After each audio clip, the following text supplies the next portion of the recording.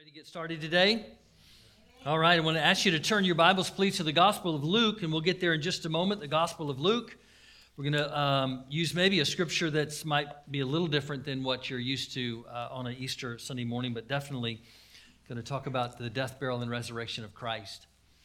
I again want to reiterate that I really believe God has a great word for everyone here today. And I think you're going to walk away different and changed than the way you came in. Mankind has been and always will be conquerors. Give a person a challenge, and you will see that person rise to that challenge and overcome. Mankind has always overcome. We have plumbed the depths of the ocean. We've walked on the moon. We have scaled the heights of the highest mountains. Put a challenge in front of us, and we will overcome it. Give us 5 years, 500 years, or maybe 5,000 years, but eventually we'll overcome it. But there is a problem because there is one obstacle that man has not been able to overcome: death. We've seen the fear that people have experienced in recent months because of the possibility of dying. And when we think about death, certainly there is the much of it unknown, and yet we rely on what we know from Scripture about death. Those who are not ready to meet God should have a fear of death. But for those who are followers of Christ, not that we're looking forward to it or desire it today, but I think that death has a completely different view in our lives. We see death differently because we know the one who conquered death. We cannot conquer death, but we follow the one and have the one inside of us who has conquered death.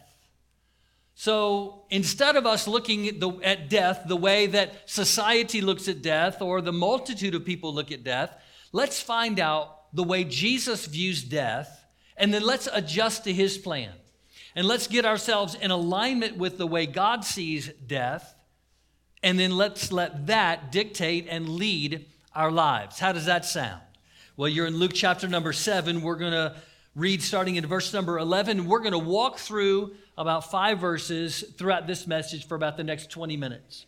We're in Luke chapter 7 and verse 11.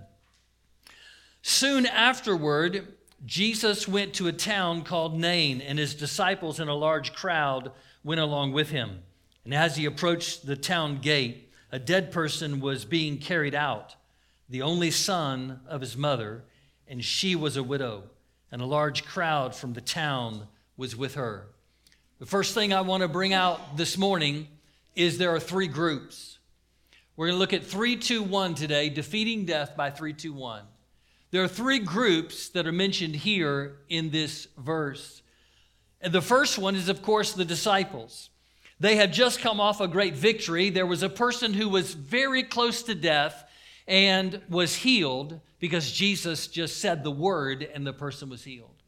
So the first group that we see is the disciples. There's a large group of people following Jesus, and they are coming into this town called Nain. That's kind of how we pronounce it. It's in the Greek, it's actually Nain.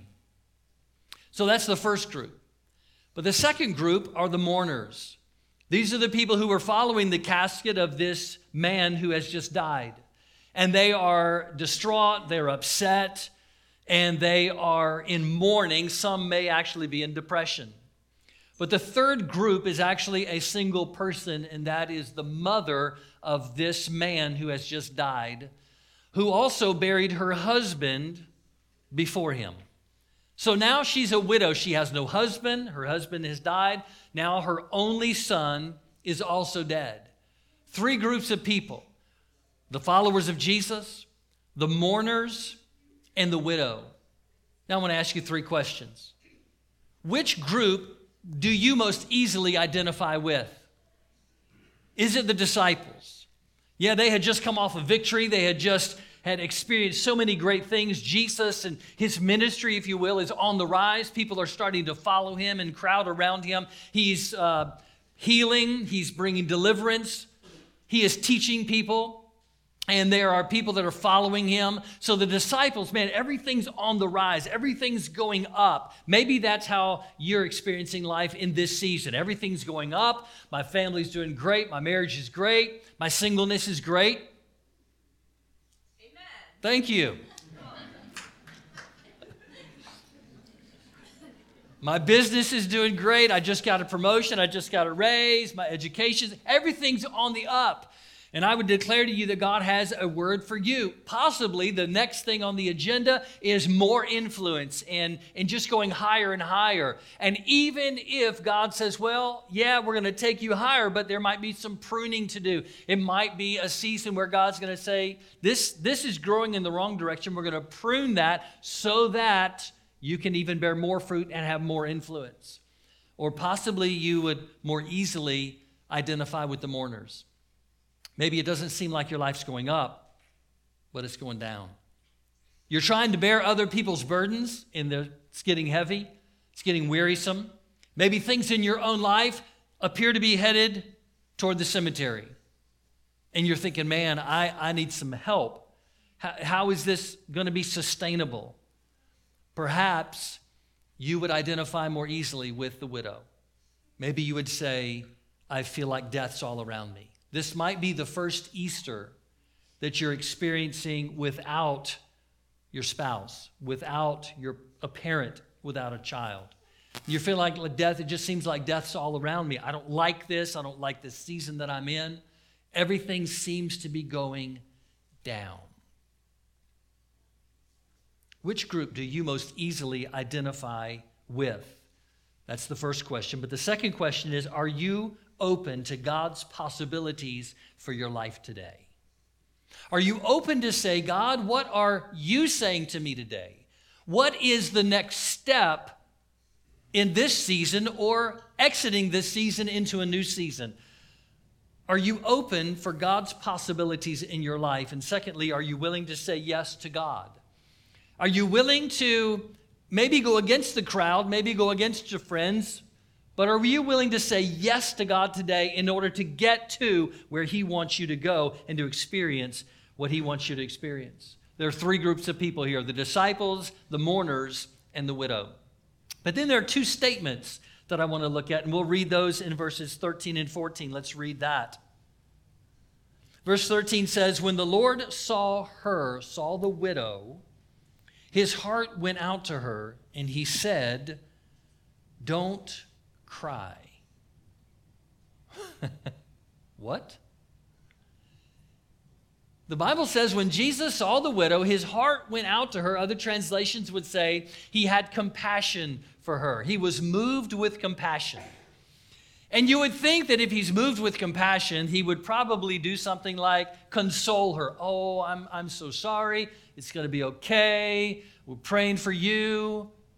But instead, he makes a statement to her that you look at it and you think, wow, what is Jesus doing? He's telling her, don't cry. That's just not something that you usually say to someone who's burying their only son, who's now a widow, who has been a widow, and they're in mourning. They're in a difficult time, one of the most difficult times of their life, but yet Jesus says, don't cry. God will tell you to do things that are against natural behavior. There are times when God instructs us to do something that just looks like it's so different, and because it is. But why does he do that? He does that because he knows the future and you and I don't. He knows what's going to happen and you and I don't. And so God comes along and he prompts us and inspires us and talks to us and tells us to do things that are against the natural process, such as mourning at your son's funeral. He comes along and he says, listen, don't cry. That's an unusual statement. Are you ready to hear God tell you to do something that is against the natural process of what you've been going through right now? The natural process of doing life, and God is saying to you, hey, I want you to do something different. I want you to change it up. Jesus says these things because he knows what's coming. The next thing that happens there in verse number 14, then he went up and touched the bier or the casket they were carrying the body in, and the bearers stood still. Now, this is kind of an interjection right here. We're not yet to the second statement. It's interesting that Jesus goes up and he touches the coffin. The bier is what they called it. It was a wicker mat that they laid a dead body on, and there were pallbearers, if you will, those who were carrying the mat, carrying the dead body, and they were taking it out to the cemetery, and they would hook ropes to it or put ropes under it and lower the body down into the hole. And he walks up and he touches that coffin, and they stood still. I believe that God is speaking to some people today because you really feel like what you're doing and everything that's happening in your life, it seems like it's headed toward the cemetery. You're in that season, you're in that feeling. Maybe you've done some things wrong. Maybe you've been not making wise decisions. Or maybe you're saying, I'm trying to follow God. I'm doing the deal here. I'm following Jesus, but it just seems like I'm in a season where everything's going downhill. Are you ready for God to touch you today? Because when he touches you, that's the time to say, okay, stop. I need to pay attention to what is happening. And God comes along and touches the very thing that we're carrying, we're heading in a direction downhill, and he touches us and stops. There are times in our lives when we experience that. I remember it was a couple of times in Lisa and I's lives when, we've had our ups and downs as far as ministry and life and all of that. It was a time when I was not pastoring and I was painting houses, and something I don't recommend. But I was painting, and I had only been painting about a year and a half, and it had been about 2 or 3 weeks since I had any work at all. Savings gone, everything's gone. We're just like needing money like now.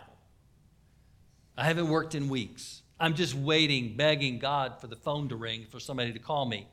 And the phone rings. And I get a call from a guy named Bill. He says, hey, Chris, you did some work for a friend of mine, and I need my house painted. Would you come out and give me a quote on painting the house? And I said, I just happened to have an opening this afternoon. I could come over and take a look. So I went over to his house, and he wanted several rooms on the inside of his house painted. He walks me through the house, and so I quickly tabulate, and I'm like, I need this job. He's going to get a good deal. So it was like $1,900 to do this work, and so I said, yeah, it'll be $1,900. He said, okay, great. So on the outside, I'm going like, oh, that's wonderful, that's great. On the inside, I'm going, yes. And then he said something that kind of shocked me. He said, you want me to go ahead and give you a check? On the outside, I went, yeah, sure, that'll be fine. On the inside, I'm going, yes! And then he goes over to his desk and he sits down, he writes out a check. He signs it. He says, who do I make the check out to? I said, CHRIS. He hands me the check, and I take a look at it, and it's $1,900. I met the man 30 minutes ago. We've never met. He doesn't know me. And he's handing me a check for $1,900. On the outside, I was going, thank you. On the inside, it's like backflips, just.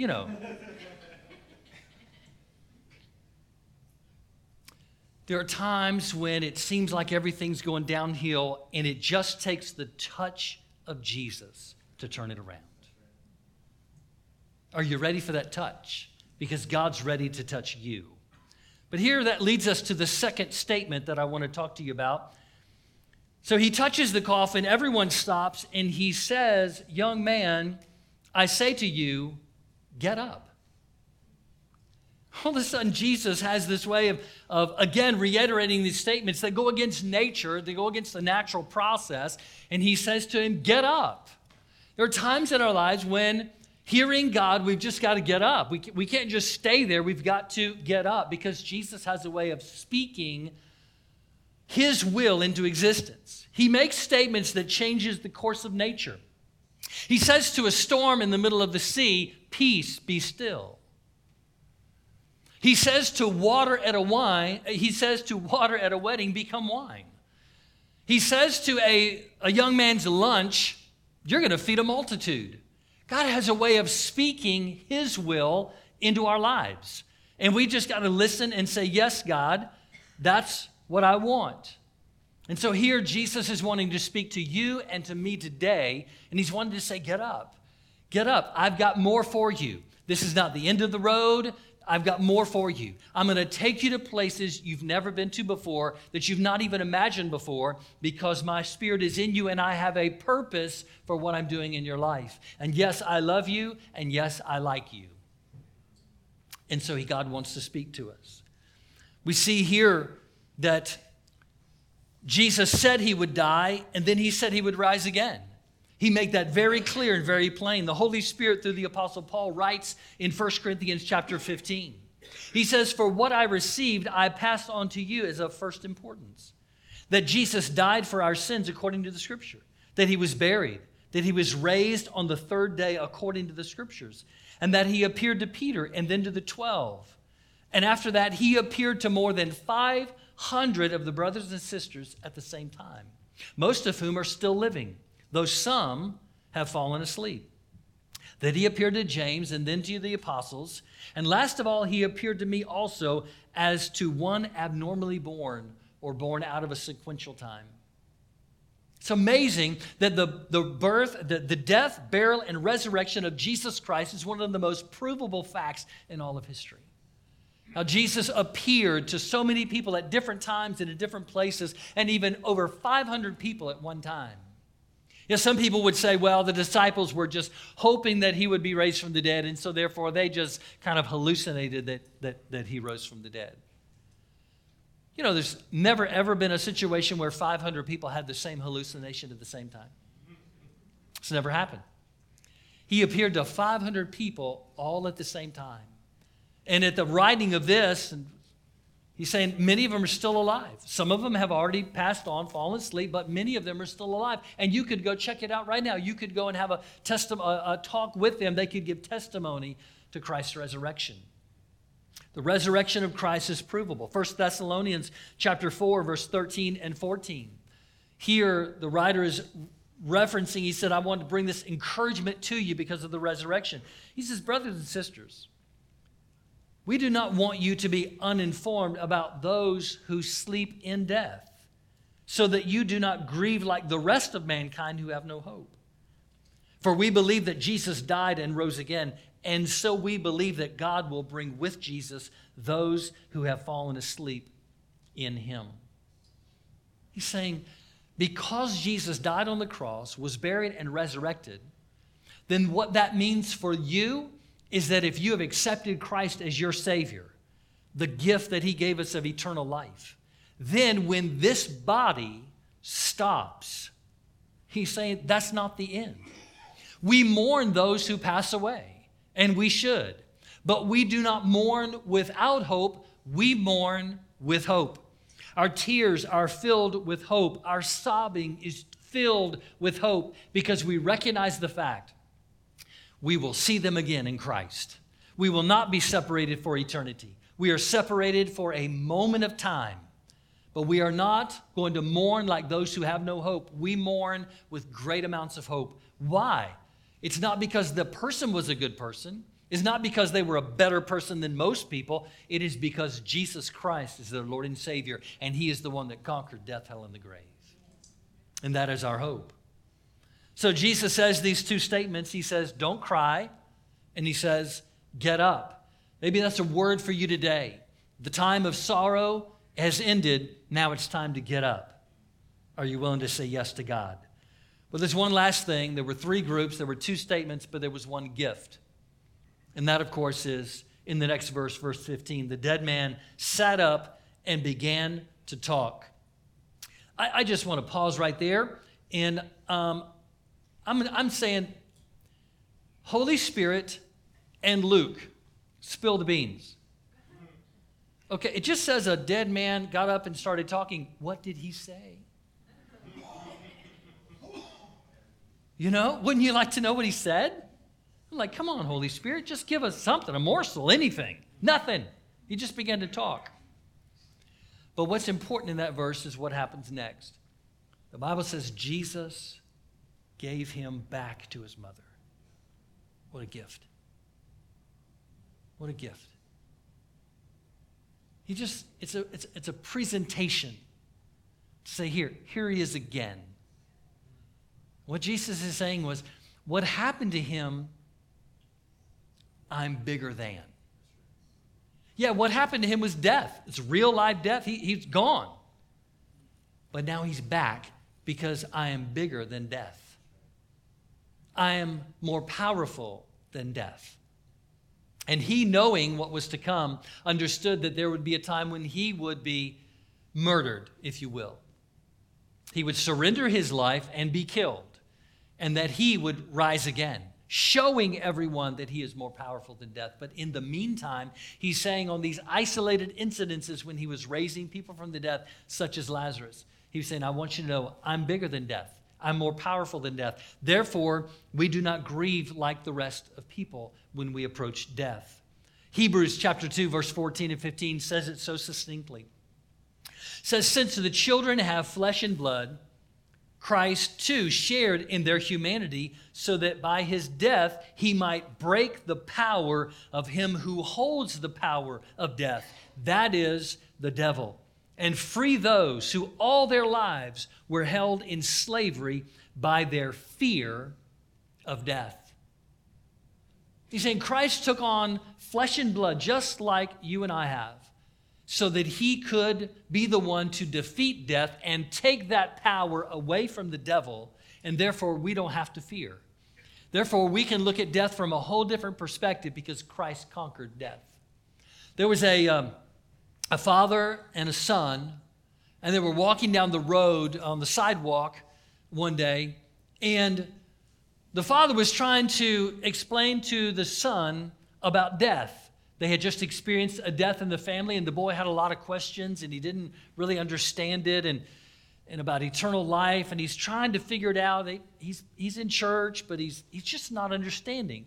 Normal, natural. So the father is trying to help the boy understand about death and Christ and the cross and eternity, and he's trying to speak this boy's language. And he sees a truck, a big cargo truck coming down the road, and as the sun was setting, the shadow of that truck was falling across the sidewalk that they were on. And the truck was coming down the road. And he said, son, look at this truck, and then look at its shadow. And as the truck went by them, the shadow passed over them. He said, listen, son, when Jesus hung on the cross, the truck hit Jesus. All we have to deal with is the shadow. It has no power over us. The truck hit Jesus. Whatever you're going through, whatever's happening in your life, the biggest obstacle that mankind has ever faced and has never overcome is death. But we have one who has overcome it, and that's Jesus Christ, the righteous one. And so therefore, all we have to worry about is the shadow of death. And perhaps David had an understanding of that when he wrote Psalm 23. I can walk through that valley of the shadow of death. I don't have to fear. I do not have to worry about my eternity. Amen?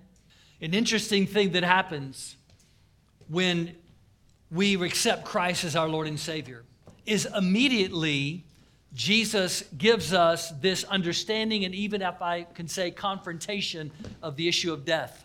Because he says, here's a communion, something we celebrated last week. He says, here's communion. These are symbols of what? The death, burial, and resurrection of Jesus Christ. And he says to them, he says, as often as you do this now, do it in remembrance of me, the past, and do this until I come back, the future. In communion, we see the encapsulation of past, present, and future.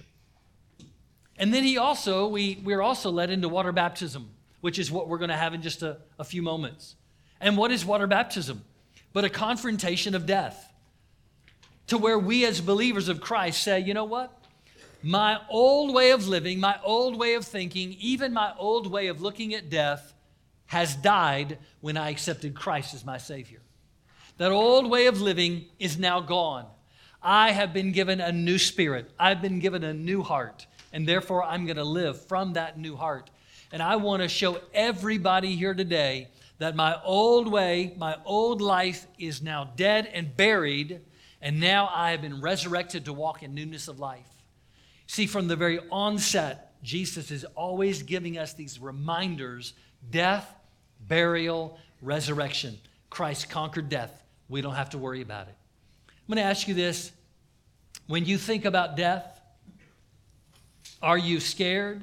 Are you upset? Does it unnerve you because you don't know Christ?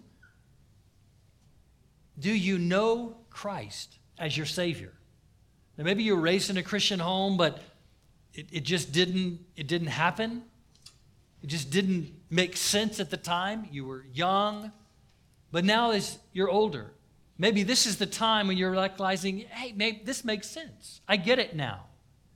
Well, this is your opportunity today to say, you know what? I recognize it. I need Christ. I need Christ in my life because I'm afraid to die. I'm afraid of this thing that I can't conquer. And I would share with you today, no one in this room can conquer death, but we have one who has, Jesus Christ, the righteous one. So will you accept Christ today as your Savior? Perhaps you're watching online and you're saying, yeah, this makes perfect sense. God conquered death for us. Why? Because He loves us and He likes us. He likes you and He loves you. And therefore He did this. Will you accept Christ today as your Savior?